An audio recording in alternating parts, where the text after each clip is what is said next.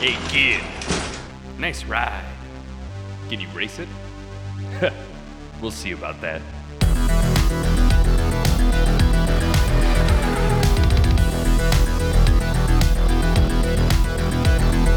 Hello and welcome to Good Boys Gone Bland, Season 9, Episode 5. Christine, I'm your co-host Denali.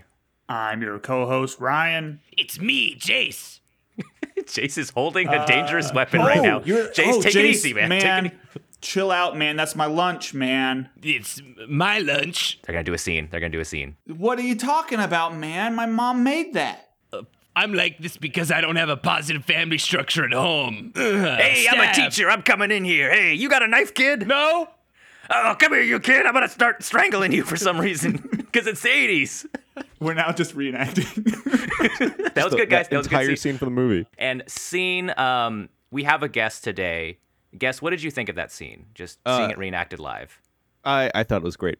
I thought it was better than the movie somehow. But they didn't end the scene by saying "I'll fix you" really loud and then slapping a door. Oh yeah.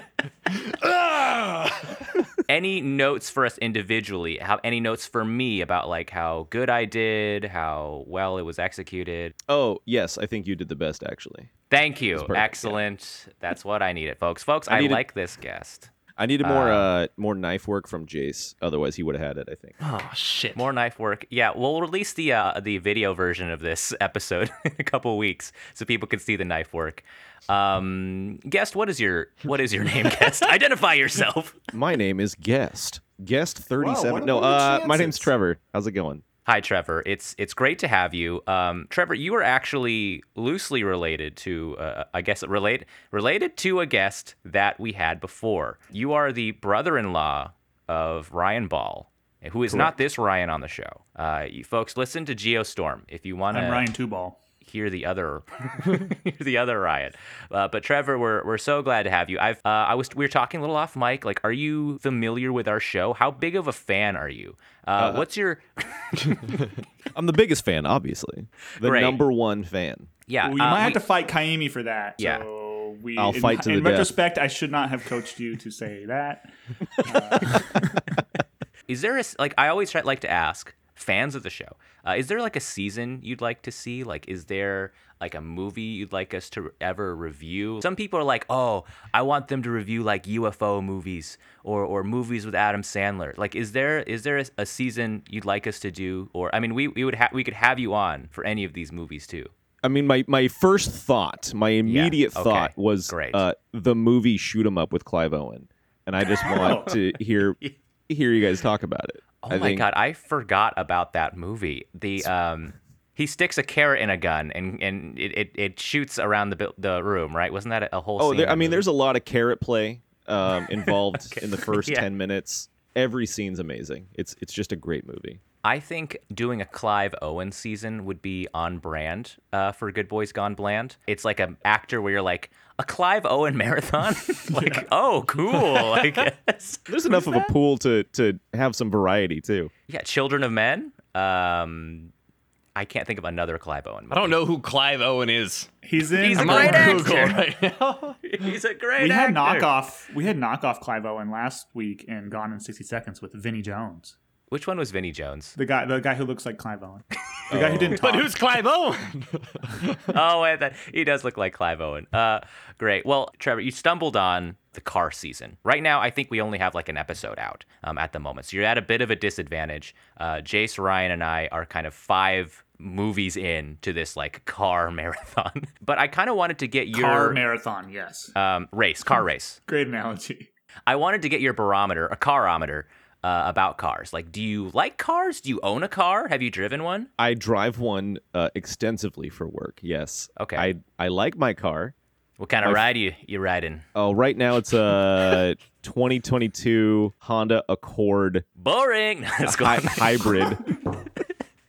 Because I drive a lot and I don't want to pay for gas so often. No, that's great. Yeah, it's fine. My first car, though, was a 92 Subaru Wagon. It's my favorite car of all time. That's awesome. Have you seen any car movies, Trevor? Like, are you familiar kind of with the car genre? Like, what do you think about car movies, or like what makes them car movies? Like, do you like seeing movies where people are driving around and racing? So I didn't even realize that it was a genre before this, to be honest. We didn't either. Yeah. I think my first big car movie was my dad was a huge fan of Death Race 2000, like the original one. Oh, yeah. And he showed that to me, and that was a wild ride. And then also, what was the other one? Was it Rat Race? The original Rat Race? Rat Race. Are they in cars? Yeah, I'm pretty sure they are. But yeah, I didn't even know it was genre. So this is kind of exciting for me. I'm not very knowledgeable on cars at all. But this is it's kind of fun stepping into a realm I'm not super familiar with. I think if cars, they go forwards, sometimes backwards. Sometimes. And there's a button you can press that has a little red cap on it. You have to flip up, and that makes the car go super fast. Everybody has one. Those are the only two things you need to know about cars to go into car movie season. So we're good. Are James Bond movies considered car movies? I would say those are. This is the discussion we had. So, Jace pitched movies with cars. That's totally with different. Memorable cars. And it landed on car movies instead. So we're gonna try to draw a distinction between car movies and movies with like memorable cars. So James Bond, like the Aston Martins, would definitely be memorable cars. But there are maybe some more than others because of like the scenes with Q. But for me, a car movie is one that appeals to a certain type of person. And James Bond is not that person. This is like a gearhead. Too British. Kind of like masculine guy who's like, you can prove your worth behind the wheel. And sounds like the guy from The Art of Racing in the Rain. Oh, God. that was a car guy. That was totally a car guy, but that was a car guy movie, not a car movie. We're talking about a stereotype because you don't have to be masculine to like cars. Anybody can like cars. This but is these a stereotype. Movies are trying to just kind of appeal to that, and we're trying to explore how do these movies appeal to car culture, like what are they perpetuating, and what is it like to just watch a bunch of these in a row? Like, is it going to go bland? Is it going to affect us? Is it going to affect us? Can I say something? Yeah. I have a YouTube channel I like called Donut, and they do car stuff. This like kind of entry level, kind of fun pop car stuff. And I have found myself all day, well into the night, watching the car content again. And I find myself on Auto Trader just about every other day. I don't know why. And the only explanation I have is all these car movies. It's slowly taking over our minds. I'll tell you, I don't want to spoil like this movie review yet, but like after watching this movie, I think the final key like went into place in my brain where I was driving my car and I was like, yeah, I'm in a car. Like this feels good. You two are getting got milked by car movies. I'm getting got card, yeah. dog. But we are a marathon podcast that reviews 10 movies of a similar actor or subject. That's our whole deal. We'll review them until they're bland. Okay. If they go bland. We'll see if they become bland. So this movie, no spoilers, features an evil car. I think people know this. It's on the cover. All right, this car is evil. It's evil as shit. It regenerates itself. That was in the trailers. No spoilers, but it's coming after people. Okay.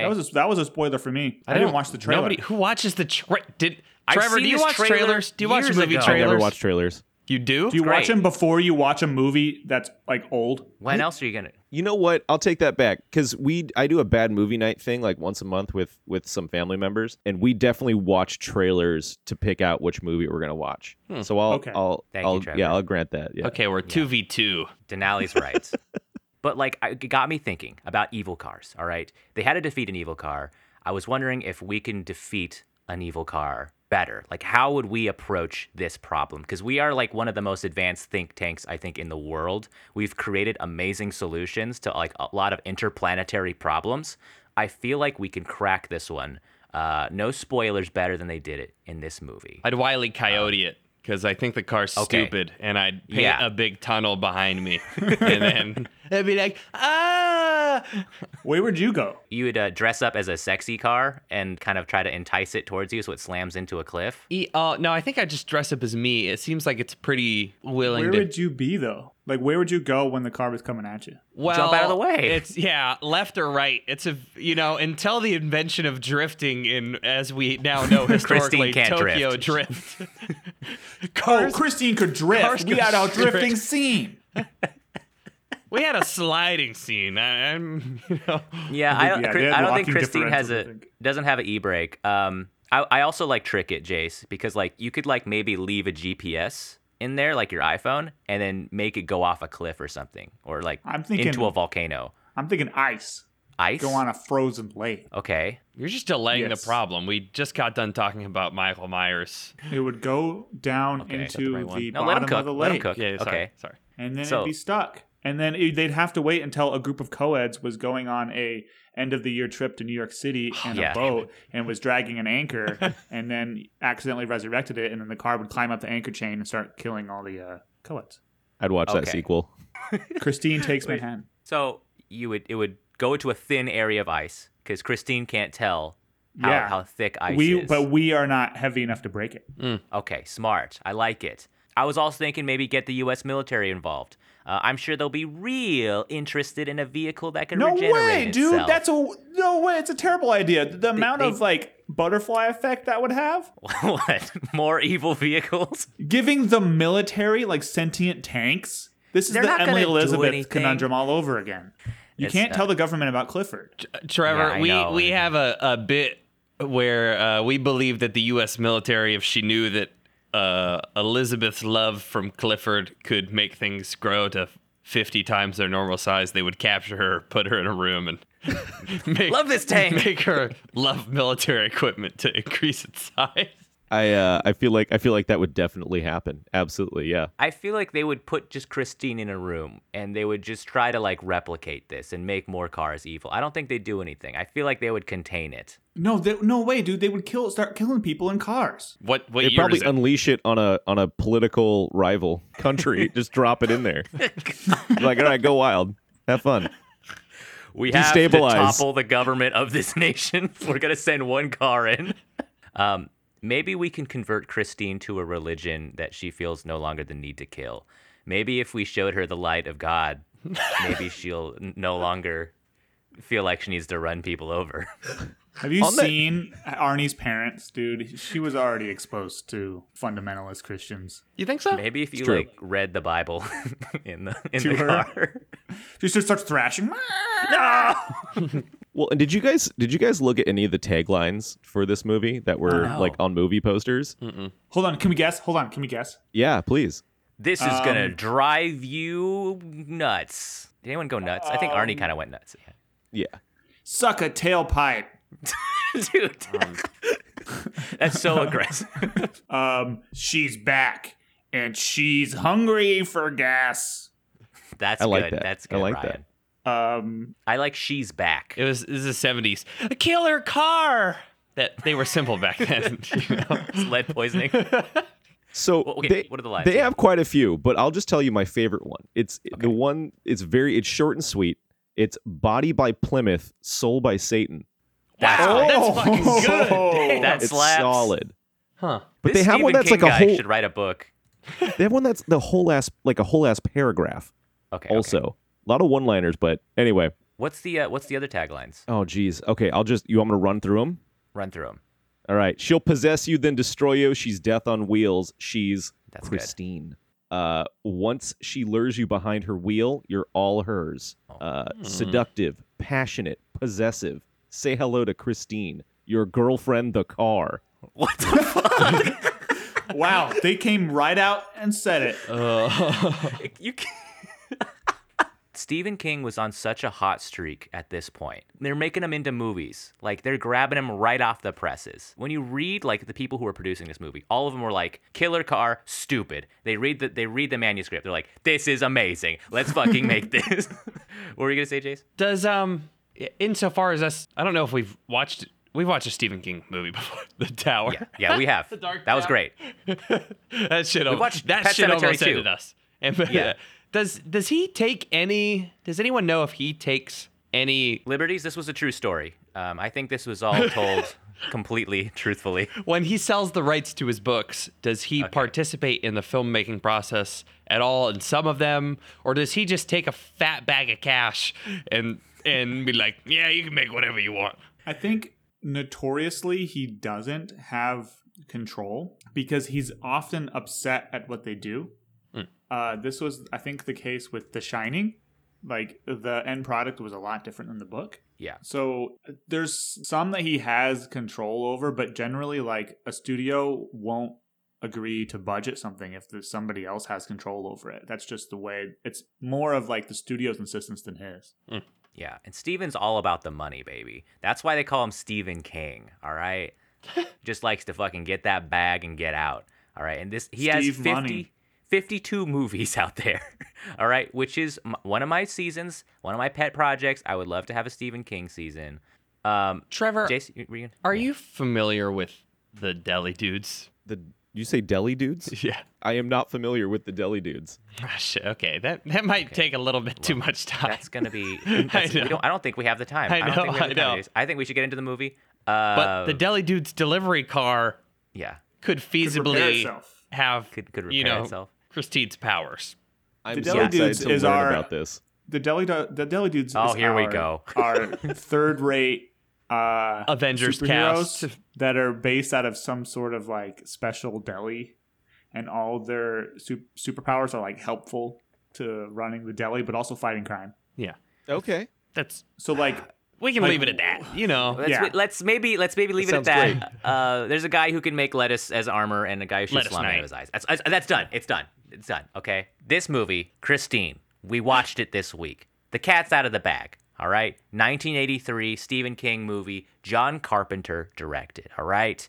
I picked this movie because I thought it looked sick. I've always wanted to watch it, and this was a great opportunity to do so. I'll run through the synopsis before we kind of get into the discussion. I do have like a little box office game, like we always do. But basically, Christine, oh boy, it's about a boy who's a nerd. He's a nerd, guys. That's you know about nerds. He's got glasses. Doesn't have a girlfriend. He's bummed out, and he has a jock friend who's cool, who's surprisingly nice. Like they seem like they have a good friendship. And then the nerd one day sees this old beaten up car. I believe it's a 58 Plymouth Fury on the side of the road. He buys it. But guess what? Record scratch. This car's evil as shit, guys. All right. It's like possessed by the devil or something. And it made its previous owner go insane. And this kid, as he's driving it, he's slowly becoming cooler. All right. His clothes are looking great. All of a sudden, whoa, this kid's kind of hot now. Like things are going awesome. But there's murder.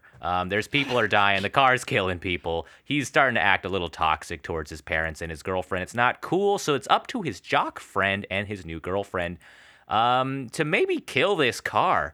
But record scratch again, this car's so fucking evil it regenerates itself, and they have to kill it with a bulldozer. That's kind of like a lot of the movie right there. But hijinks ensue along the way. This movie, when it came out, it was a moderate hit. I think it was kind of like a cult hit. I think it was a bit of a sleeper. It kind of rose up over time. This is coming right after John Carpenter's The Thing, which I think also was like a failure. So he's kind of like, oh shit, I don't know if this movie thing's gonna work out. But it opened December 9th, 1983 at number 4. Okay. I'm gonna give you some hints for this one because I don't think you guys know this movie. Number 1 in the box office, okay? In 1983. 1983. What season? What season? Yeah, what season of the year? December. That's winter traditionally. Oh, Christmas movie. But not for long. And I'll give you a hint, it's not Star Wars, okay? I'll just say that right off the bat. Directed by Clint Eastwood, stars Clint Eastwood. The 83? 83. Is it a Western? What? It's not a Western, but it's got shooting in it. Dirty Harry? Yes. which one? It's a Dirty Harry sequel, so 2? Yes, I don't know. They don't call him Dirty Harry, man. They call it another name. Okay, I'll give you a hint about what it's called. Okay, there's a movie where an asteroid is about to hit Earth. It came out in the 90s. That's not what Dirty Harry's about. I know. What's the name of this movie? Armageddon? Yeah. What's the companion piece? Trevor, you can feel free to jump in. Deep Impact? Okay, Deep Impact. Right. It's like Deep Impact. Dirty Harry's Deep Impact? No, it's not that. Dirty Harry Gran Torino, the prequel. It's that. Congratulations. Also a car movie. When something happens, it is. When something happens that is very surprising. It's called Sudden Impact. Jesus Christ. I don't think I'm going to be able to do this. Sudden Impact. I think I've heard of Sudden Impact. Sudden Impact. It's a Dirty Harry sequel. Okay. Number 2. I thought you were trying to imply that Dirty Harry was not the name of the movie. It's not. It's called Sudden Impact. It has Well, I Dirty know, Harry but in I it. thought you were trying to gaslight me into saying the original wasn't called Dirty Harry. It was called something like Deep Impact. No, I think the original is Dirty Harry. Yeah. Okay, number 2 in the box office. This is a more well-known movie that you guys have heard of, okay? It is a gangster movie. The Untouchables. Why was that your first gangster movie in your head? No, it's not. Goodfellas. It's not Goodfellas. It's probably a little too late. Godfather Part 2. Not Godfather Part 2. If I reveal the cast, it would immediately give it away. Is Joe Pesci in it? No, Joe Pesci's not in it. It's got Michelle Pfeiffer in it. Catwoman. It is Catwoman. Okay, there's cocaine in it. Some might say the most in any movie. Scarface. Scarface. It's Scarface. Wow. Trevor got it. Nice. 1 point, Trevor. You're in the lead. Okay, this is the last one, okay? Unless someone ties it. Number 6 in the box office this week. I skipped a couple because some of these movies, I just don't even know what these are. This is a Christmas movie. Home Alone. It's 1983. Home Alone, the prequel. They came out with a Released prequel The first. first one. Just wait till you see. This is called Home with the Family. They're going to leave in the next one. Surviving Christmas. It's not Surviving Christmas. It's a Christmas movie that's a good so movie. I want to famous, watch that movie okay? again. This is like done as a play every year. The Nutcracker. There's a guy who hates the hold on, Christmas Carol. Christmas. It's the not a Christmas Mr. Carol. Scrooge. You're close. 3 Nights of the Ghosts. Yes. What would that movie be called? The That's Nutcracker. Christmas Carol. I don't know. Oh wait, no, it's not a Christmas Carol. It's when you're reading a book, you might say it's a Bussin'. Banger. it's bussin'. Yep, a Christmas bussin'. That's what the movie is in 1983. It would be a bussin' Christmas. Thank you. But a Christmas bussin'. Continue with the clues. I don't Jesus understand. Christ, guys! It's like pulling it's a teeth. Christmas It's story, right? Yeah, it's a Christmas story. Thank you, Trevor. You got 2 points. All right. You fucking demolished these 2 idiots. wow. You're asking You just holded that in the back pocket. It's like, when do I play it? When do I play this card? You know, I already knew this movie. we After they say bussin'. probably only watched Okay. maybe 2 or 3 movies in the entirety of our, I think, will this be episode 100? This is like episode 110. We've blew past 100. I didn't even realize until I counted them. I thought you just released episode like 96. I was counting the ones we released. We're like at 102. Oh. Sorry, kid. I forgot your birthday again this year. Because we're counting bonus and stay the podcast, yes. But this is movie number 95 for our traditional format. Doesn't count. Got Great. it. Thanks, Ryan. I was Great. beyond that. I think we've only like watched 3 movies that were made before 1993, before essentially we were born. So Yeah. asking me about movies that are from the 80s, I'm like, what in the fuck are you talking about? Well, now you know. That's because movies sucked before 1990. It's too old. Pre-Terminator. Nobody cares. Yeah.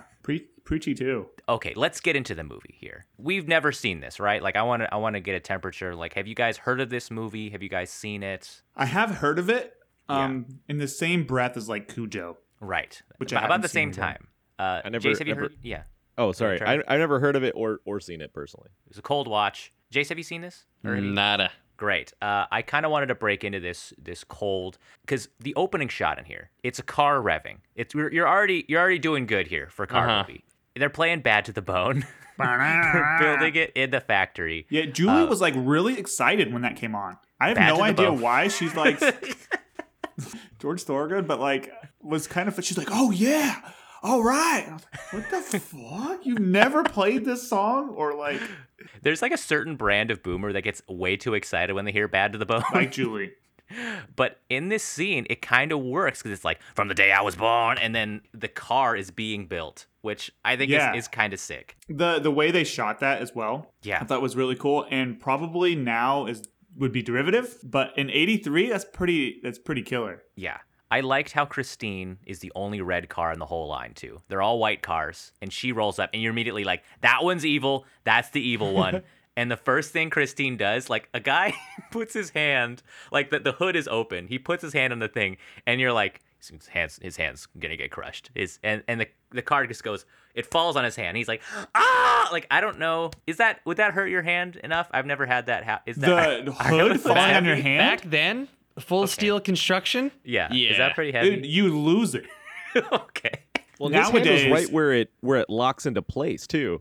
Yeah. Oh, Nowadays God. they have bumpers and everything like that because that was such a serious problem. And like I still had like when I was growing up, we always put blocks under the hood, under the hinge. Oh, God. Okay. Because to stop that from happening. Well, it got me wondering because they kind of inserted this scene into the movie. It's different from the books, the origin story. I thought there would be a scene where like someone's mean to the car and that's why the car is evil.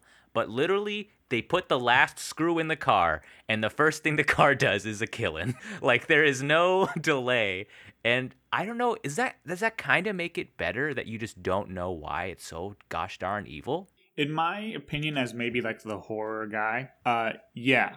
The horror movies falter when they, at the end, when they try to apply logic and they try to make you see what was really happening. And for Friday the 13th, you know, when they get to number 6 or 7 and they have to explain why Jason's back, you're kind of just like, yeah, just get to the slashing. Yeah. So in a way, it's a lot more efficient to do it this way. And it makes sense that John Carpenter made that change because he was really on the cutting edge when he made Halloween and just decided to make this kid evil. The kid is just evil from the beginning. Yeah. There's nothing that makes Michael Myers evil. He just is evil.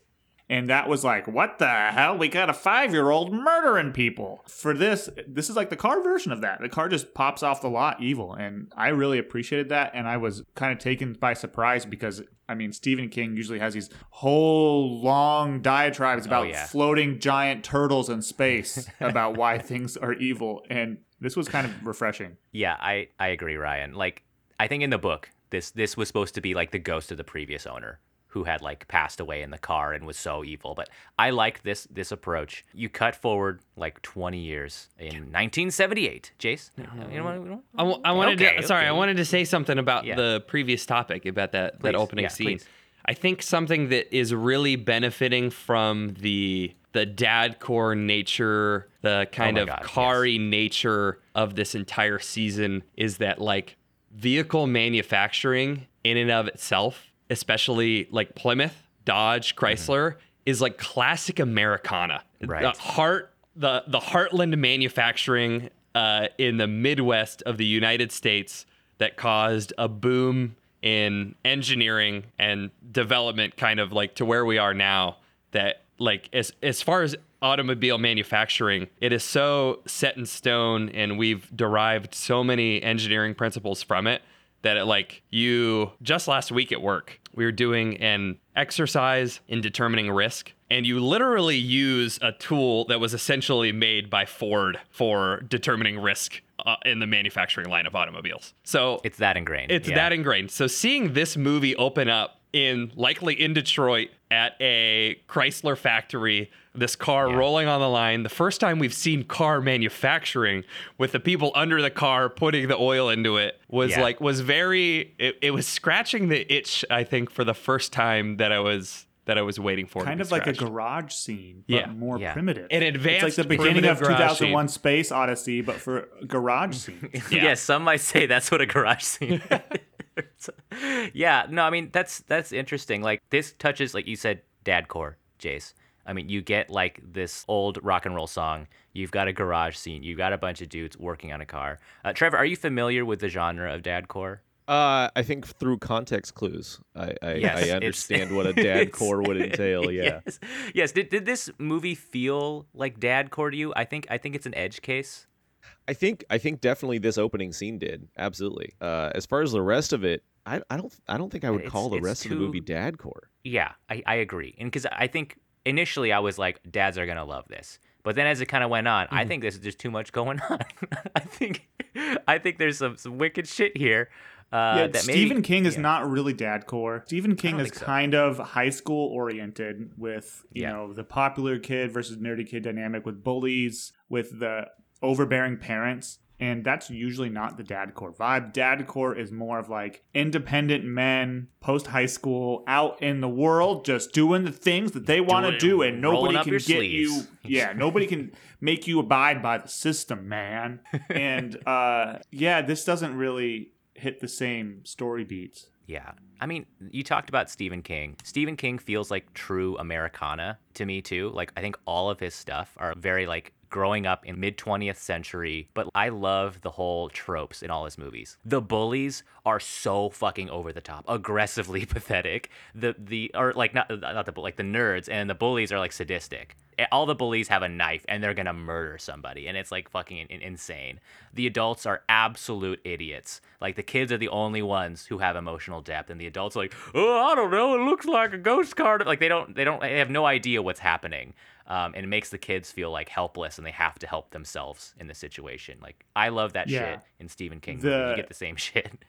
That's what it is about, you know, especially because they're not high schoolers at that point either. And the story beats in it is that when they go to the parents, it's revealed that the parents know. Like, they know that this happens to the kids in this town. That's kind of the way it reminded me of in this movie, except for Arnie's parents, the main character. But whenever they would go get help, people are just like, it's cars, man. Even the cop was kind of like suspicious, and he's like, weird stuff can happen in cars. Yeah, what was with that cop, dude? Like, does he believe in ghosts? Like that. It's very like a proto Fox Mulder. Not to jump to the end, but his comments of just like, that's just the way it is. You know, like, what? Yeah. The body count was like 12 at that point, and they had to kill their friend. And the cop was like, you guys are heroes, you know? Well, on to the next town. Yeah, I'm going to Detroit. We got reports of a werewolf car. Oh, shit. It was bit by a wolf. Was he FBI? Like, what was he? He said state police. He just state police. All right. It felt very X-Files like, right? Yeah. Like, it felt very Men in Black. I don't know, man. I'm bored. You know, car murder is... They told me there was a murderous car, and I was like, fuck yeah, put me on that. I bought a badge from the costume store, and I like to go up in a weird out teens. Can we jump to the Harbinger scene, where you got the classic old guy being like, oh, a bunch of weird stuff happens in this town. But he's selling the car. And immediately you realize this guy's fucking nuts. Like, he's got like this really... It's like a back brace, right? Yeah. Like, it looks interesting for his character. He's like really like sunken in looking. And my first thought was like, he's the devil. Like, I thought he was supposed to be a manifestation of like a demon or something. Because he kind of entices the kid. Where he's like, oh, this is a good car. I'll sell it to you for $250. And it got me thinking. They were talking about like, oh, don't spend your whole college fund on this car. $250. And I looked up the tuition for 1978. It was $688. And adjusted for inflation, that's about $3,200. I hate that. Yeah. What the fuck, man? Tuition, not the car. Sorry. Tuition is $3,200. What's 250? It's like $1,500? It's like $1,500, but still a used car for $1,500. They're like, that's so expensive. You could get a really sweet ride for that money. And now, like, looking at the used car market, it's like $10,000. I want to step back into the Harbinger discussion. Because what were your preconceptions of that character, and how did it map out against the actual character arc? Because in my mind, this was pretty classic. This was pretty classic Friday the 13th sort of Harbinger stuff, where there's a crazy guy in town and everybody says, don't listen to Crazy Eddie. Crazy Eddie's wacko. And Crazy Eddie's like, there's a guy, his name's Tristan Voorhees, and he lives in the lake, and if you go up there, don't open the camp because he'll come out and he'll kill you all. And everybody's like, ow, Crazy Eddie. And then Crazy Eddie shows up at the camp, and he's like, guys, if you want, you can leave right now, and nobody's dead yet, and Jason won't get you, but you gotta go right now. And they're like, get out of here, Crazy Eddie. And that was kind of the same story beat, because even the guy who was selling the car was like, you're not as smart as you look. You don't know everything about how the world works. There's ghosts are real, and they can go into cars. It was a little more reined in than, it was kind of a John Carpenter version of that, but like, I really liked that they didn't harp on this trope. They didn't make him out to be a dumb hillbilly. Yeah. Did it seem like to you guys that he was trying to get rid of the car, or that it was that he was very like passive on it, like, give me money for it, you can have it. Right. I don't really want it, but I'll take money. I think part of the idea with these movies is that there has to be some sort of decision that puts you in harm's way. And that was the difference between why like Halloween was so scary, was because the baby, it was originally going to be called like the Babysitter Murders. That's so dumb. They didn't do anything wrong. They're just chilling and Michael Myers is just slaying. But this is more traditional slasher where the main characters in the intro, they make a poor decision and it has to be free will because they get, if they're tricked into doing something or like, you know, they're under duress or fraud brought in to do something that later results in them dying, you feel like it's kind of unfair. I think it's kind of villain-esque. That's interesting because I get that second portion of what you just said for this movie. It feels very much like, and I don't know anything about the book, that it's Arnie, right? Yeah. That Arnie was also a victim of this car's powers, and he did make a decision to buy the car, but the erratic behavior that like even at the outset caused him to say, stop, go back, I need to look at her. Yeah. And Immediately it's like, oh, there are otherworldly powers. At the end of the movie, you're left like thinking back to the start and you're thinking, oh, there were otherworldly powers of this vehicle at the very outset that caused him to, you know, change his entire character. So that's interesting. I agree, Jace. I didn't take it that way. I more thought like he is not comfortable being himself. He wants to be cool. He wants to be popular. He is rebelling against his parents, maybe rightfully so, but he is. He's going against their wishes, and he's doing this thing that even his best friend is saying this, like, don't do this. And so I do now understand that he might have been under the influence of some power, but in D&D we call that a thrall. Right. The car had a thrall over him. That's what I thought almost immediately, because even at the beginning when they're in the car talking about Arnie, you know, getting with someone, he was just like, you know, whatever, that's not going to happen. But then after the car, his attitude totally changed, and that's why I feel like it was more of a thrall than him just choosing to rebel. But I didn't even think about it that way, where it was him doing that because he had a car all of a sudden, which is interesting. I think it could be both, like taking advantage of his insecurity. It does say in the official synopsis that the car is changing his personality. Well, like, he begins to take on features. And his eyesight. I think he becomes like, Oh, that's a good it's point. like a Gollum situation. That's like a Spider-Man thing. Yeah.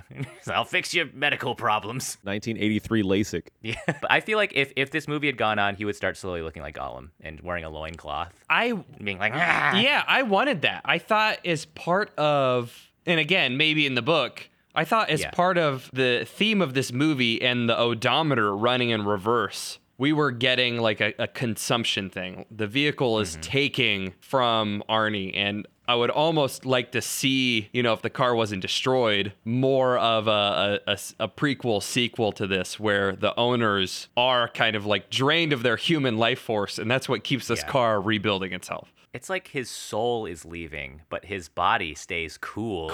Yeah. Ooh. Can we focus on that odometer moment just for a second? Yeah. Because like I didn't see it as going backwards. I thought it hit its maximum and just reset back to zero. Because even Dennis made a comment early on where he was just like, it's already got 93,000 miles, probably 193. But it was like in the moment where like the car was being defeated also, kind of. It still kind of had a little bit of gasping air left, but like it was interesting. Like I don't know what that moment was supposed to mean, but it felt like it was, the movie was trying to make it very visibly important to what was happening. This was just so car.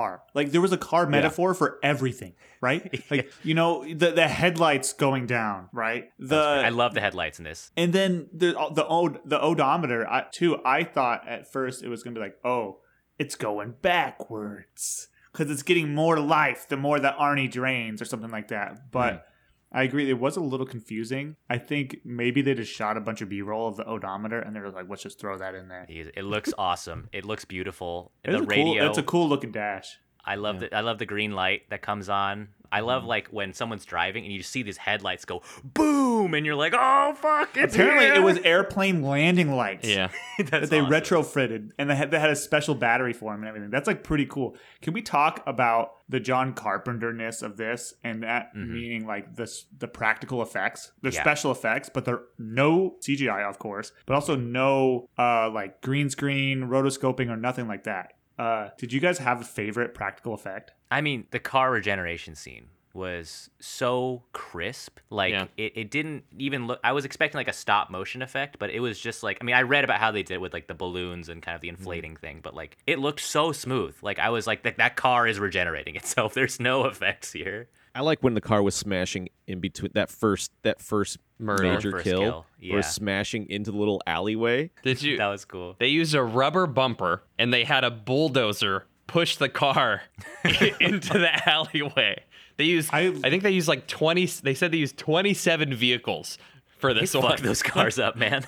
I really liked that scene because it was like the car kind of like, it reminded me of like someone in a cave who's like almost like stuck, but it's like you keep maybe an animal's like biting at your heels or something like that, so you keep going in further and further, and it's like you're getting all scratched up, and like it felt like that person was really trapped, and that was really interesting.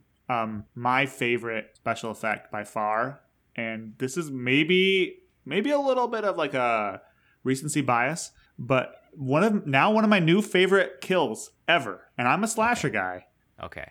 Is the on fire kill. Oh, yeah. Oh, that was so sick. That was so sick. And it literally got like a gasp out of us because I had already turned to Julie and said like the special effects on the scene, because the car crashes into the gas station and like fucking explodes. And but then the car, one of the bullies survives. So it is on fire, literally engulfed in real flames, not CGI or anything, real flames, and it's driving down the road, tracking this guy down. The guy's like slowing down because he's running down the road, like away from this car, and the car's like stalking him down, and it's on fire, and it's shot really well, and all this stuff, and then it just, boom, obliterates him, and it just leaves like this husk of a corpse, like on fire, and it looked really realistic. Yeah, it was nuts. Like, I mean, they said they had a guy literally in a fireman's outfit inside the car while it was on fire, because he was actually driving it while it was burning. It looked so on fire. It came out of that building like a bat out of hell. Like this looked like a demon coming out. So cool. And they that was one of my smashed favorite that shots. Camaro. Yeah. Oh man, that Camaro, if it was like nowadays, would have been worth the budget of this movie. Yeah. To backtrack a little bit, this movie kind of goes around the jock character. I'm forgetting his name. Was it Dennis? Dennis. Was that Dennis? Yeah, Dennis and Leigh, who is kind of Arnie's new girlfriend. They're starting to like notice Arnie changing. Dennis has like a horrible football injury because he gets like distracted seeing Arnie with his like cool new car and everything. I don't know. I kind of liked their relationship. Like, I was surprised by the acting in this movie. I thought it was going to be more of like a shtick. 70s, 80s movies, they kind of have a different style. It was kind of naturalistic. Like Arnie's scenes with Dennis, it seemed like they were actually friends, and the way they react with each other, I'm like, this is actually not bad. I actually really appreciated them in this movie. Their friendship, especially at the beginning, their conversations were very believable and naturalistic. It reminded me of Superbad. Yeah. Mm-hmm. Yeah. It reminded me of 20 years later, even 25 years later, Jonah Hill and Michael Cera sitting in the car, giving like weird talks about girls and sex and stuff. So that was pretty cool because it's pretty timeless. 78 was when my dad graduated high school. Wow. Yeah. I mean, I also liked too the jock did not have like a parasitic relationship with the nerd character. Like I feel like it would have been easy to go there. Like he feels bad for him, so he hangs out. But it seems like they like each other. Yeah, they're bros. Like they're actually friends, which I think is more realistic too. Yeah. There's a scene in here where Leigh realizes the car is evil because she like starts choking in the car, which I thought was kind of like nuts. She eats a sandwich and the car is like, choke on the sandwich. Like it did something. And all these lights, these amazing like spotlights turn on, and she's like, ah! And then I love how the car plays a song, and it says like it's like the car's dialogue, where it's like, I'm gonna get you, and then the guy's like, I can't get it open, and she's like dying from this sandwich, and I was like horrified. I love that scene. I thought something more was going to come from it because there was only one other vehicle at the movies. Mind you, it was because I think it was raining. But I thought we were going to get some evolution. I thought the person in the car next to them was a dude who knew about this evil car and was there, saw her choking, and then saved her. And I thought we were going to get I've been tracking this vehicle because I know it murdered. Now. And it's like kind of a cop-out because they just needed somebody to save her. So there was one other vehicle. in the lot. Who was that guy? Because he was like watching them. Yeah. Even before she started choking. It was really weird. That's why. And okay. So you're a single guy in your late 30s, early 40s, in the 70s, and you pull up to a drive-in theater when there's only one other car there, and it's a couple, and they're making out, like a high school couple. We know what he's there for. He's a hero. He saved a life. That scene too. The guy, he must have been like, that must have been a really dry sandwich or something. Like, why? Like he's opening, like he couldn't get the doors open. All this evil shit is happening, and he's like, oh, it's a fucking crazy car, crazy sandwich. Anyways, I'm gonna go home. Like there wasn't any like recognition about how nuts that sequence was. And I like Lee's just, it seems like she was getting gaslit by everything around her, where she was like, that was crazy, right? And then Arnie was just like, no, it's fine. I don't know. It's a car. I love my car. And you kind of feel trapped in that scenario too. I don't know. I just like these scenes. I like all these kill scenes. The bully track down scene, which you know is going to come. Yeah. When the bullies can we talk about the bullies? Yeah. So early in this movie, there's a scene where the bullies trap Arnie and are kind of like fucking with him and threatening him and stuff. And then Dennis shows up and try to break it up, and it turns into this huge escalation like we all knew it was going to. And the rest of the movie is the bullies kind of trying to like get him for getting him in trouble at school for beating the kids up. It's kind of a classic scenario. And then halfway through the movie, the bullies show up to the garage where Christine is parked. And they wallop on it. They break the windshields. They, smash the carburetors, everything. They slash the seats and the dashboard and everything. The car is totaled, right? And then this is when we get the magic garage scene after this. But during this scene, afterwards, it's revealed that one of the bullies took a shit on the dashboard. It wipes off. But the car is fixed in the magic scene where everything goes back into place. What happened to the poop? It's inside the car. It's inside. It turns into fuel. It just goes whoof out the window. Some bullies like walking down the street like da da da da, like ah.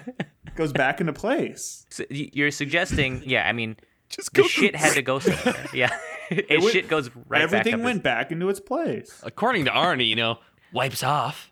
If I took a shit in somebody's car, and then later that day I see a shit flying at me like a bullet and go right back up my ass, I would then not fuck with that car ever again. I would leave town. I would change my name. Like I would know something is at play here that I don't understand. I would not stay around and continue to be a shithead. Yeah. Or if I saw that car fixed, I'd start looking over my shoulder. Yeah, man. Did you notice that lead actor, the lead bully? When he jumped down onto the hood of the car, he almost ate shit so hard. Mm-hmm. He like slipped on the hood and he was like fine. But I'm like, he could have just cracked his head on the concrete. I'm sure like the crew members were like, oh fuck, oh my god. That was a great scene. We talked about the track down, the flame scenes. Let's skip ahead a little bit. We skipped something. What did we skip? The bully's vicious dick grabbing technique. What was the ball grab? We've seen the ball grab before. Yeah. There were two very like zoomed in, fully clothed dick grabs in this movie. Why'd they zoom in? They're OTP. Like, here's his. Yeah. Like, I mean, granted, extremely effective technique. Yes, it happens quite a bit with street fights and stuff. People grab on and they latch. It's just weird for a group that's committing to being so masculine. Like his first move is a throat grab, ball grab. It was more masculine. It was a grab. It wasn't a punch. Yeah. Well, and didn't he ask like, "How do you like that?" Like right after he did it. Do you want me to he say said something yes? along those lines? I did a lot. I mean, I feel like now there's an unspoken thing when a street fight. You're like, we're not gonna grab the balls. Like that's kind of just that's too dirty. Let's just hit each other in the head like cavemen. But like we saw of the ball grab too in one of the Sean William Scott movies where he just grabs someone by the nuts and is like, "You're gonna listen to me, pal." I've never that hasn't been introduced into my fight lexicon. Like I think it's been erased from in this like really civilized times we live in. But now I'm like, that would be pretty effective. I think that's a real showstopper. All right, if someone gets a hold of the old twig and berries. I'm afraid to fight a 50-year-old. Yeah. I mean, that was something my dad would tell me if a stranger ever tried to take me away. He said, rip his balls off with your teeth like a wild animal. What? And he told that to me when I was like 9. And he's like, be prepared to do it. I know like you don't think you should do it, but you need to be as vicious as possible. Like my dad's like a military man, and he speaks like, and I had this like complex. Yeah, this is in my very brain. your dad. Anyways, moving on. Wait, Trevor, is there anything you want to talk about? Any balls stuff you want to talk about? So no, actually, with the chase scenes, the car that's used is fully tinted windows and windshield. Right? Yes. Do we think Arnie's been in the car every time? Because he was in the last scene. Right. That was a great reveal. When it goes back after the fire scene, the door is opened by the owner of the mechanic shop, and no one's in there. Mm-hmm. But he's there in the final scene. So was Arnie in every single one, or just that final bit? This was a debate we were having as the movie was going on, and this is why I think it was actually an effective movie, an effective horror movie, is that I don't know, but my guess is that as he got more corrupted, he was more on board with the car doing stuff. But at the beginning, it's just the car. I think that's kind of a really cool detail, because we literally exclaimed to the television when it was revealed that Arnie was in it during the final scene. I didn't think he was. Yeah. He's got the Batman makeup on. Gollum. He's looking like Gollum. Mm-hmm. I want to see him full transformation. Ryan, I agree. Like I thought it was just the car in the beginning. I liked that it was ambiguous. And then towards the end, he's like, I'm full killing mode. And then he's in the car, and they're combined. They're one being at that point. I liked that. It made more sense than like the amnesia thing, because when he kills the shop owner, which is an amazing character, by the way, the shop owner was like Darnell my was so favorite funny. Character. Like, he really chewed that scene up. He was great. It would make more sense than from then, because at that point we were kind of wondering, right? Mm-hmm. So I'm glad they had that scene in, because then the whole time a lot of people might have come away with thinking, oh yeah, he's in there every single time. Right. So I think it's a really cool question, and I like the way they handle it. I did too. And I really liked Arnie's speech about love that he gives, like right before the final scene. He's in the car when he's talking about how much the love eats at him, but if he feeds it, it makes him feel more powerful. That whole speech when he's giving that to Dennis, and he's like speeding up in the car, and Dennis is like, oh fuck, I should not have gotten in the car. I think that was great, and I think it's a perfect encapsulation of like his relationship with the car. It's just like this parasitic, symbiotic thing, and he's being consumed by it completely. It's a tragic story, because I really thought and hoped that you would get a point where Arnie turns back. You destroy the car, and he's like, oh, what happened? Mm-hmm. Oh, where's my glasses? Like, I think that's the difference between Stephen King and like a normal Hollywood studio writing this movie. Right, because he dies. He fucking dies. He gets ripped. He flies out of the car. Did he die in the book though? I don't know if he did. He dies almost kind of like anticlimactically too. Yes, because the car just kind of like runs into a thing and he flies out and he's done. Yeah, that was my biggest complaint about this entire movie, is that Arnie's death wasn't made to be as big of a deal emotionally as the car's death, when really the characters cared about Arnie. And so let's talk about the end scene, and let's go to our meters. Yeah, in the end scene, they lure the car to the shop. We have a plan that involves a bulldozer and some bulldozing. We're not exactly sure what else is part of the plan. And eventually it's revealed that, Arnie is there already, and he's going to try and mess up the plan. Well, most of the scene happens after Arnie is killed, and the car's by itself, and it keeps reforming. What did you guys think about that final fight scene?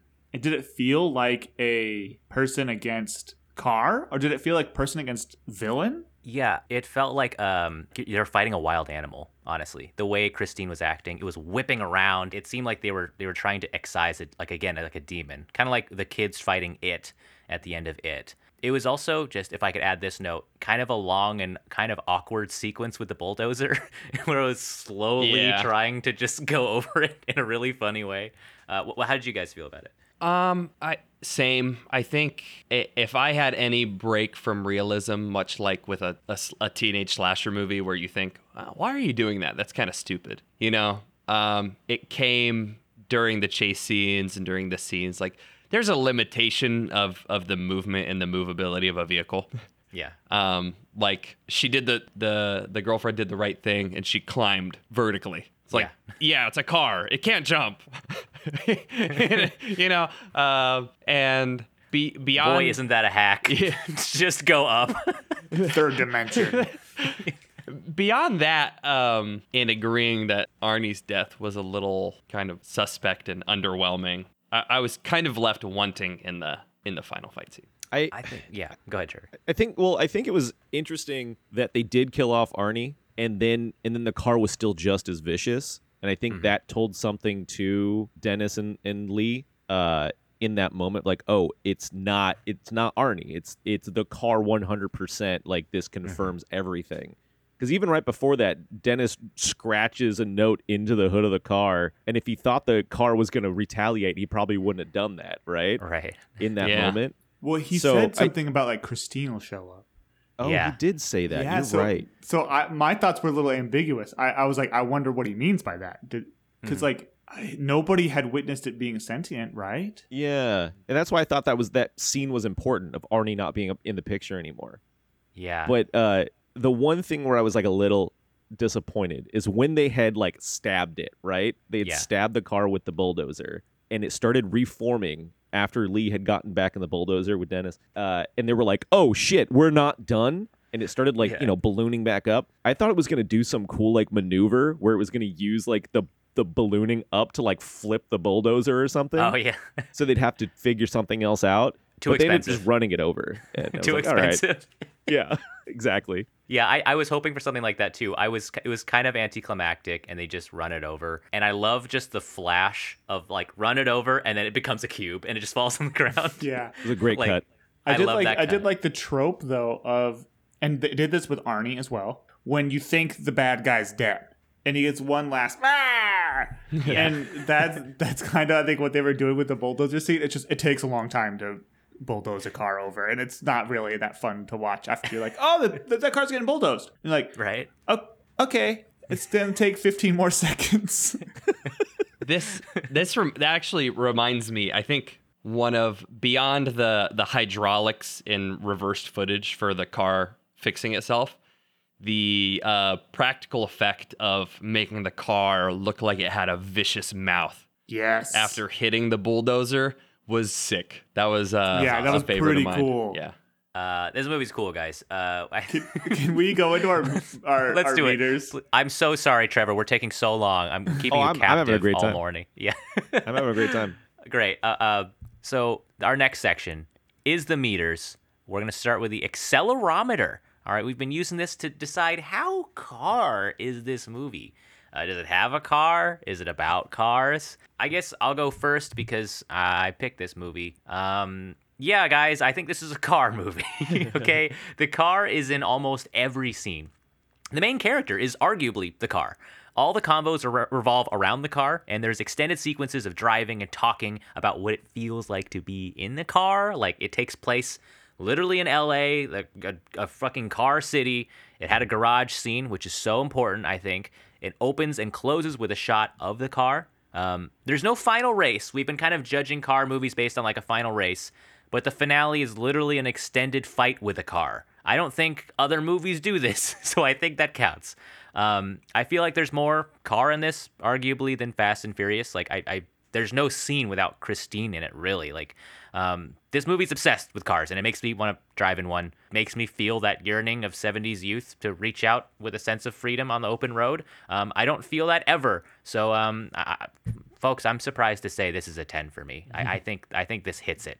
Yeah. You shouldn't go beyond this. You should not go beyond this car. Only positive additions.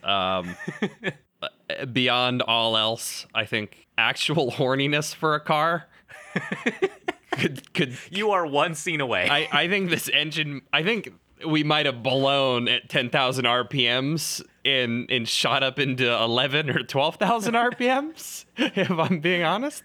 I know the scales don't work that way, but I think you can give it 11. An interesting thing here that we didn't know up until this point is there was a really fun shot in the beginning scene with the side view mirror. And I think that when we have these car movies, and when I was pitching movies with like famous cars, I want to see the vehicle be used in an artistic way. And we got that with this very specific vehicle being manufactured in the beginning, in a really cool shot where one of the mechanics was like in the side view mirror, and you get a sense of evil about this vehicle. Yeah.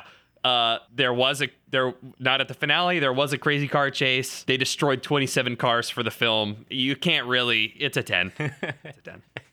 It's a 10. Trevor, do you want to go next for the car meter? Yeah. What do you think? I mean, I'll just say it up front. Yeah, it's 100% a car movie. Like if I didn't know the car genre existed, or I didn't know the car genre existed, but if I watched this movie, I'd be like, they need to make a genre of this and call it car genre. Because it definitely was that. I think I saw somewhere that like 15% of the movie's budget was just cars, which is wild to me. Yeah. It's just, definitely a car movie. Yeah. What would you, out of 1 to 10,000 RPMs, what would you give this on the car movie scale? Like, how car movie was it? Oh, 10,000 RPMs. 10,000 RPMs. We made it, 10,000 RPMs. Especially since it clearly inspired future movies. The whole communicating through song thing was used in Michael Bay's famous Transformers. Masterpiece. Yeah. It set trends. Ryan, what do you think? So I didn't think you guys were going to go that high. And I hate to blow up a rare... Oh, right. A quad 10? But think about this. We've already had 2 10 out of 10 car movies. And there's something missing here. Like, don't get me wrong. This movie is great.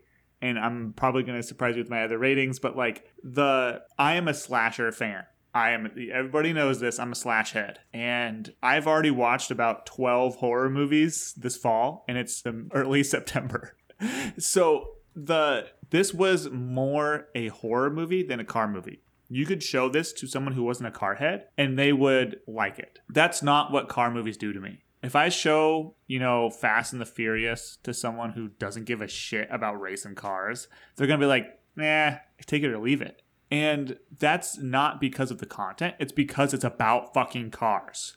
Not literally like this movie. But the idea is that someone who was super into, like, I'm a car guy.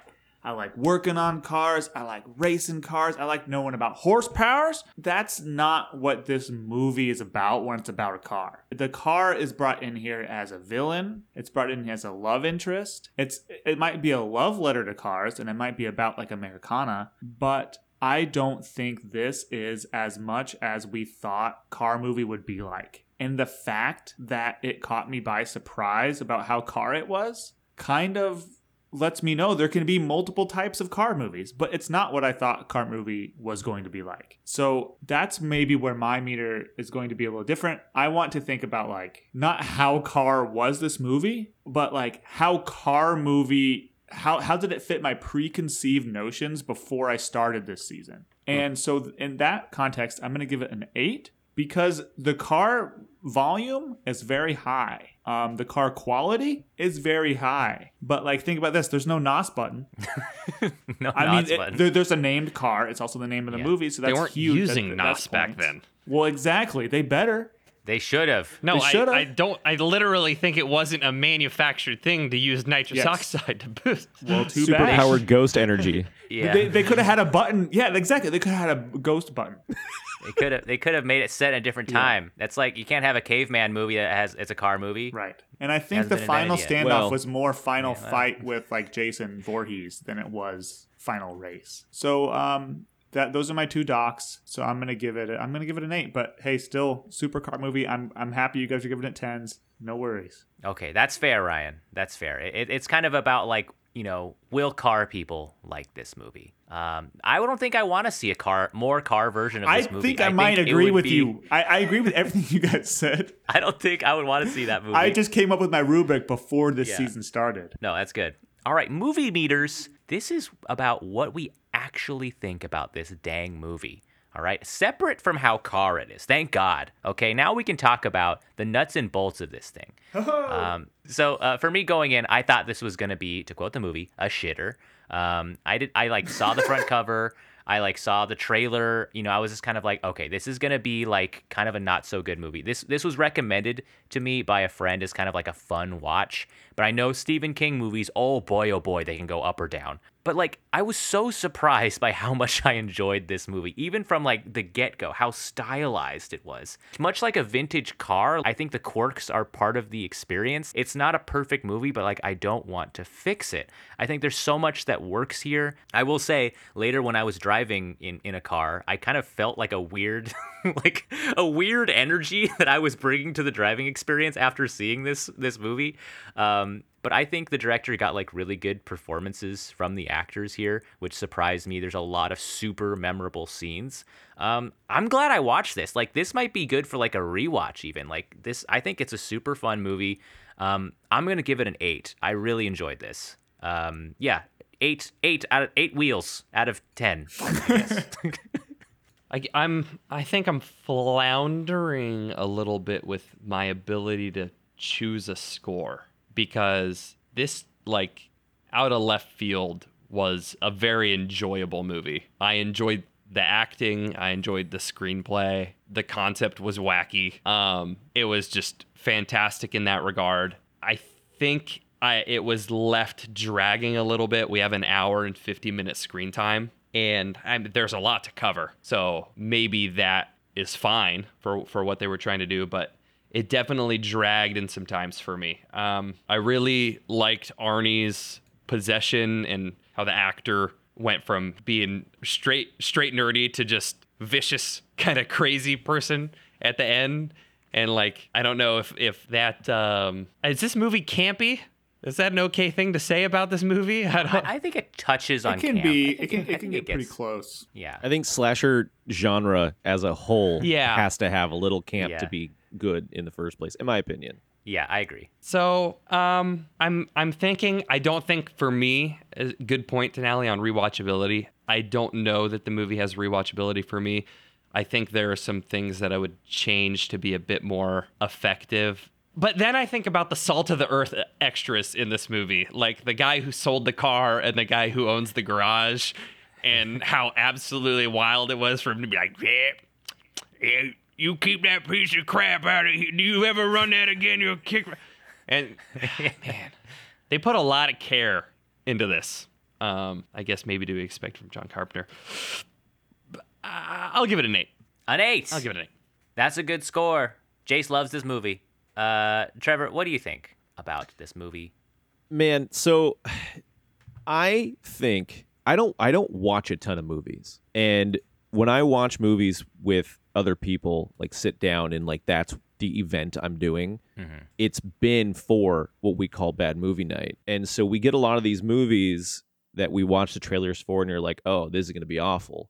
This is going to be campy. This is going to have weird effects, weird dialogue. And then sometimes they surprise you. And I went into this seeing it was an older film, and I saw some, just looking at the screenshots, whatever, before I hit rent, a lot of telltale signs of like, oh, this is something I could put on for bad movie night, probably. And I think like Jace, I was like very surprised at how much I enjoyed it as a whole. And I really think these beginning scenes really laying out the relationship that Arnie and Dennis have and kind of their relationship with their community, their high school, whatever it is, really, really set that groundwork really well for the rest of the movie to be, it kind of centered around relationships and what fractures that, whether it's a car that has a thrall over someone or not. I think the fact that it was a car slasher film that had a lot more in it. Like I made a note in here. I was like, okay, which is the B plot here? Because it went back and forth between Arnie and Dennis and the car in a way that was like, oh, it spread out the focus in a very equal way. And that was something that was very interesting to me, very effective to me. So, I mean, I would definitely rewatch this. I got a couple of family members who are of older generations who I think would love this and are really into cars. And I bet if I put this on, they would love every second of it. So as far as a rating goes, I mean, gosh, I'm really generous because if I have a good experience, I give it a full thumbs up. So I'm going to say 10 out of 10. I love this movie. Wow. All right. We actually get that quite a bit from guests who have more of a pass-fail system. Sure. Yeah. And they say like, so if I like it, it's a 10. Yeah. And so that's a 100% valid way of doing it. Yeah, Roger and Ebert made a whole career off of it. Yeah. I mean, Rotten Tomatoes is also a binary system. I mean, I think we're just like cynical, critical bastards, and we're just like, well, it's not a 6. I think it's a 7. Great. Ryan, what do you think about this? Yeah, so I'm 100% on board. Everybody knows my favorite movie is a John Carpenter movie. It's The Thing, and Halloween is like one of my favorite slashers for quality wise. It's interesting then to put on a John Carpenter and be shocked at how much you like it, because there are some bad John Carpenter movies too. Something about this vibe was just like, okay, it's the first day, it's 70 something degrees out this year. It's, we're watching it at night. We had to wait before we started watching it to get more comfortable. We're like, we're not comfy enough. And so then we made sure to give it its shot. I absolutely love this movie. I was shocked right from the get-go. I was texting you guys a little bit of my play-by-play. I was started out getting real stoked. And I'm also a huge Twin Peaks fan. It's my favorite series. And this was very David Lynchian in kind of the unexplained nature of things. And I can't quite imagine a more enjoyable car movie for me. There are things, like I agree with Jace, the pacing and the timeline is a little bit hard. I was surprised that when I clicked it, it said hour 45 when the credits were rolling. I wish it was maybe an hour 35, hour 40. They could have had some montage action going on. Since I'm also a huge slasher fan, I actually think the kills could have been more gory. I think a lot of the time they didn't have enough gore. And I read about that too in the trivia. Someone said like they purposefully added F-bombs to give them a worse rating so that they would be considered a horror movie. I thought the cinematography was absolutely amazing. You could tell that a lot of the stuff was filmed like at night, and it's hard to get good lighting on film at night. And you could tell that they had the lenses wide open.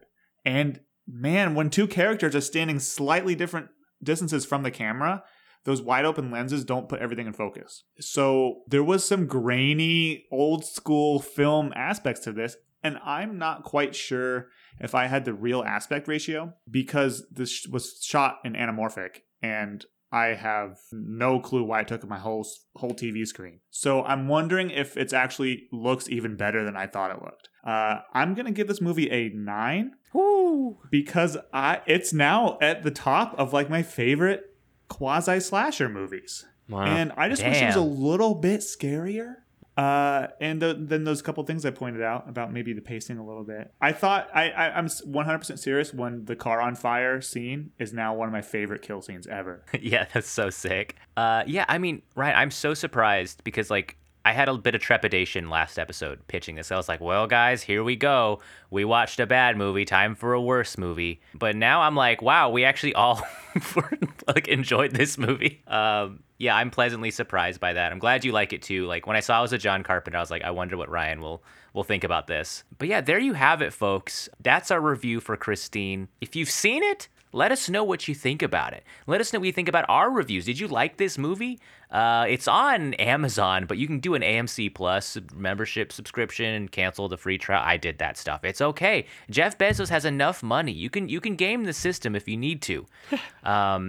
But folks, we have another movie coming next week. Trevor, thank you so much for joining us for this movie. You'll have to listen to us talk about the next movie, I guess, for a second, which is a bit of an indignity. I'm sorry for this. We should structure this better. This is going to be quick. I'm excited. This is going to be quick. Jason, I am going to need Trevor's help, and I'm going to need Ryan or Denali to pull up the Wheel of Chaos. Oh, Wheel of Chaos. The Wheel of Chaos. Oh, sweet Jesus almighty. This is exciting. Jace, you want to explain? We had not explained this on camera yet. We're having a guest for our next episode as well, for our next recording session. And I think that it would be good. I'm kind of wavering on a few picks. I think there's one that's a pretty solid choice for watching with our next guest. I think there's a completely insane movie that's of a genre. I guess not necessarily genre, but a production level that we've never seen before. And then I want to get input from Trevor about what maybe you want to throw Death Race 2000 on, or maybe you think it'd be funny to say, screw you guys, I'm going to put Cars on this wheel, or Herbie Fully Loaded, whichever one you want to have a 1/3 chance of being picked it'll be on there. It'll have its fair share. So, oh God, so much power. I think the first movie is gonna be Talladega Nights. We talked about that. Great. It's a great comedy centered around driving. Trevor? What would you like to add to the wheel? Oh, you want me to add one now? Yeah, I want to save the third for suspense. So we talked about it before we started recording, but I think Herbie Fully Loaded needs to be on there. Oh yes, just to put a little danger. In the spin. Can we talk about why there's a colon subtitle in that movie? Is there another Herbie movie? Yeah, Fully. It's like a prequel or a sequel to like the long line of Herbie movies. Yeah. So I'm already lost, man. Wait, you didn't know this was okay? If we do the movie, we gotta. You're not tapped into the Herbie lore. Oh, I'm sorry. Herbie lore. It's from the '60s, man. I used to watch them. I wasn't alive. I used to watch them. What? I used to watch them. There's a shitload of them. There are a lot of Herbie. That's what you movies. did. You can watch movies from the past. We just did it. It is possible. We have the technology. We have Amazon. This next one is I'm so fucking nervous. I think we have to watch it on YouTube. Oh no, this is already not a good sign. As in, I think that might be the only location that it's found. Oh my God. It was produced and distributed by Baba Films. Okay. It was directed by Abbas Mustan. Hopefully I'm saying that correctly. And it's Tarzan the Wonder Car. What? What? Wait. No, seriously, what? Like Tarzan the Wonder Car, or simply Tarzan. It's a 2004 Indian Hindi language supernatural action thriller directed by Abbas Mustan. Automobile engineer Devin Chowdhury, who lives with his mother and 10-year-old son, builds a futuristic car with advanced features. Wait, hold on. So it's called the Wonder Car? Tarzan, Tarzan, TAARZAN, the Wonder Car. Okay. Why are you doing a wheel? That's the choice. The wheel of chaos. So good. The wheel is sometimes about giving people information about vehicles movies that are out there. Oh, okay, got it. Jace, I'm seeing on that Wikipedia it says it's loosely based on the American film Christine from 1983. Oh. Let's do it. This will be good back to back. Do the wheel, please do the wheel. Okay. So... Let the fates decide. Oh God. All right. I don't know what I want to win. Honestly, we've got this thing fully loaded, if you will. Nice. I'm gonna shuffle 3 times. Yeah. And then make sure the settings are set at like 10 seconds. Yeah, the audience loves this part. All right. I'm ready to spin. Everybody ready? Holy shit. Okay. Cross your fingers. Say whatever prayers you like. Some candles. Herbie fully loaded. Herbie fully loaded. Here we go, everybody. 10 seconds. Oh my God. Fate's Please coming protect down. us. Vroom, vroom, vroom, vroom, vroom, vroom, vroom, vroom. Oh, no. Fucking. Oh man. Okay. It's the Bollywood movie Tarzan the Wonder Car. I don't even know if it's technically Bollywood. Is it? I think Bollywood's like a region. What? Like it depends on where it's produced. It might. I don't know enough about it to know what the difference is. Oh my God. Are we doing this? Is there a way we can watch this? I see a 2 hour. Oh my God. 2 hours and 40 minutes. Oh, jeez. No fucking way. No. Can you click it? Hey, click the video. Make sure it's viewable in America. Okay, let me. It's not in English. Of course it's not in English. There's no subtitles. There aren't subtitles. Wait, if we watch this whole thing, 2 hours and 40 minutes with no subtitles? No, it has to have subtitles, I would say. If there is no way for us to watch the movie without subtitles. It says subtitles, closed captions, unavailable. No, we can't do this if there's no subtitles, dude. There's no way we could fucking review this. Hey, let's tell Michael anyways. Oh, Michael's good. No, we can't do this to Michael. No, let's do a different movie. Jace, okay, well, Jace, We gave it us too hard. We gave it our shot. We gave it a shot. You gotta keep that in there. That's okay, hilarious. We'll keep it in. Okay. We're gonna make Michael watch Herbie Fully Loaded because I think. Okay, Herbie. I think Hell yeah. He had to watch Airbud 5, Airbud Strikes Back, and keeping him in that genre is children's movies. Let's just pivot to that. That's fine. Okay. Yeah. Great. Tarzan, we're coming for you someday if you release ever a subtitles cut. We'd love to watch you. Great. Join us next week for Herbie Fully Loaded. We'll bring it back, Michael. Maybe listen to Airbud 5, our episode from the dog season. It's been a few years. He's coming back. He's itching to come back and watch these movies with us. Trevor, you're welcome back anytime, dog. It was so good to have you.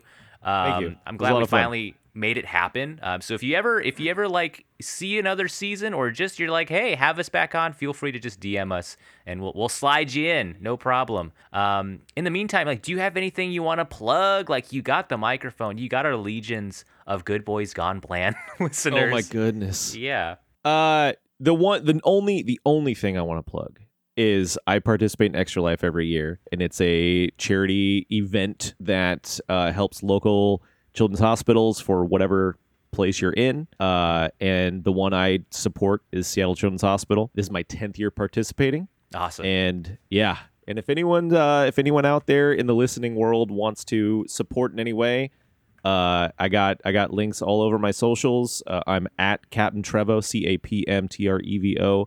On everything, on Twitch, on I was about to say Twitter, which doesn't exist anymore. But yeah, and I have links to my Extra Life page. And anything helps. Anything helps, awesome. And it helps save kids that need it. So good shit. Hell yeah, I'll check that out, Trevor. That's so sick. Yeah, and with that, guys, do you have anything you guys want to Can we give some leave us with? car advice? Yeah, some car advice. Do you want to do a popcorn car advice? So we have a guest on. Okay, let's do it. So. Trevor, we do this thing where we kind of popcorn a word between all of us. Like if I started, I would say like the, and Jace might say another word. Axel. And then you would say another single word. But and we don't have to go after Jace? Mm-hmm. Yeah. And Okay, we'll just do it. that until we'll do maybe 2-3 rounds and we'll see. Until car advice comes out. Like we have 4 fully formed, evolved brains. All right, millions of years of evolution. We're like a supercomputer. We can spit out some car advice. All right, fuck AI. We got organic brains. Here's some car advice to leave you folks with. Always lube up. 9? 9? Frozen bearings within the. I get stuck with all the fucking nouns. Glove box before. Assembling. Oily. Exhaust. Devils. Okay, that's kind of wrapped. That's so abstract. Is that even a sentence? Yeah, absolutely. That sounds like what a person would say in my dream to me. Make sure you do this.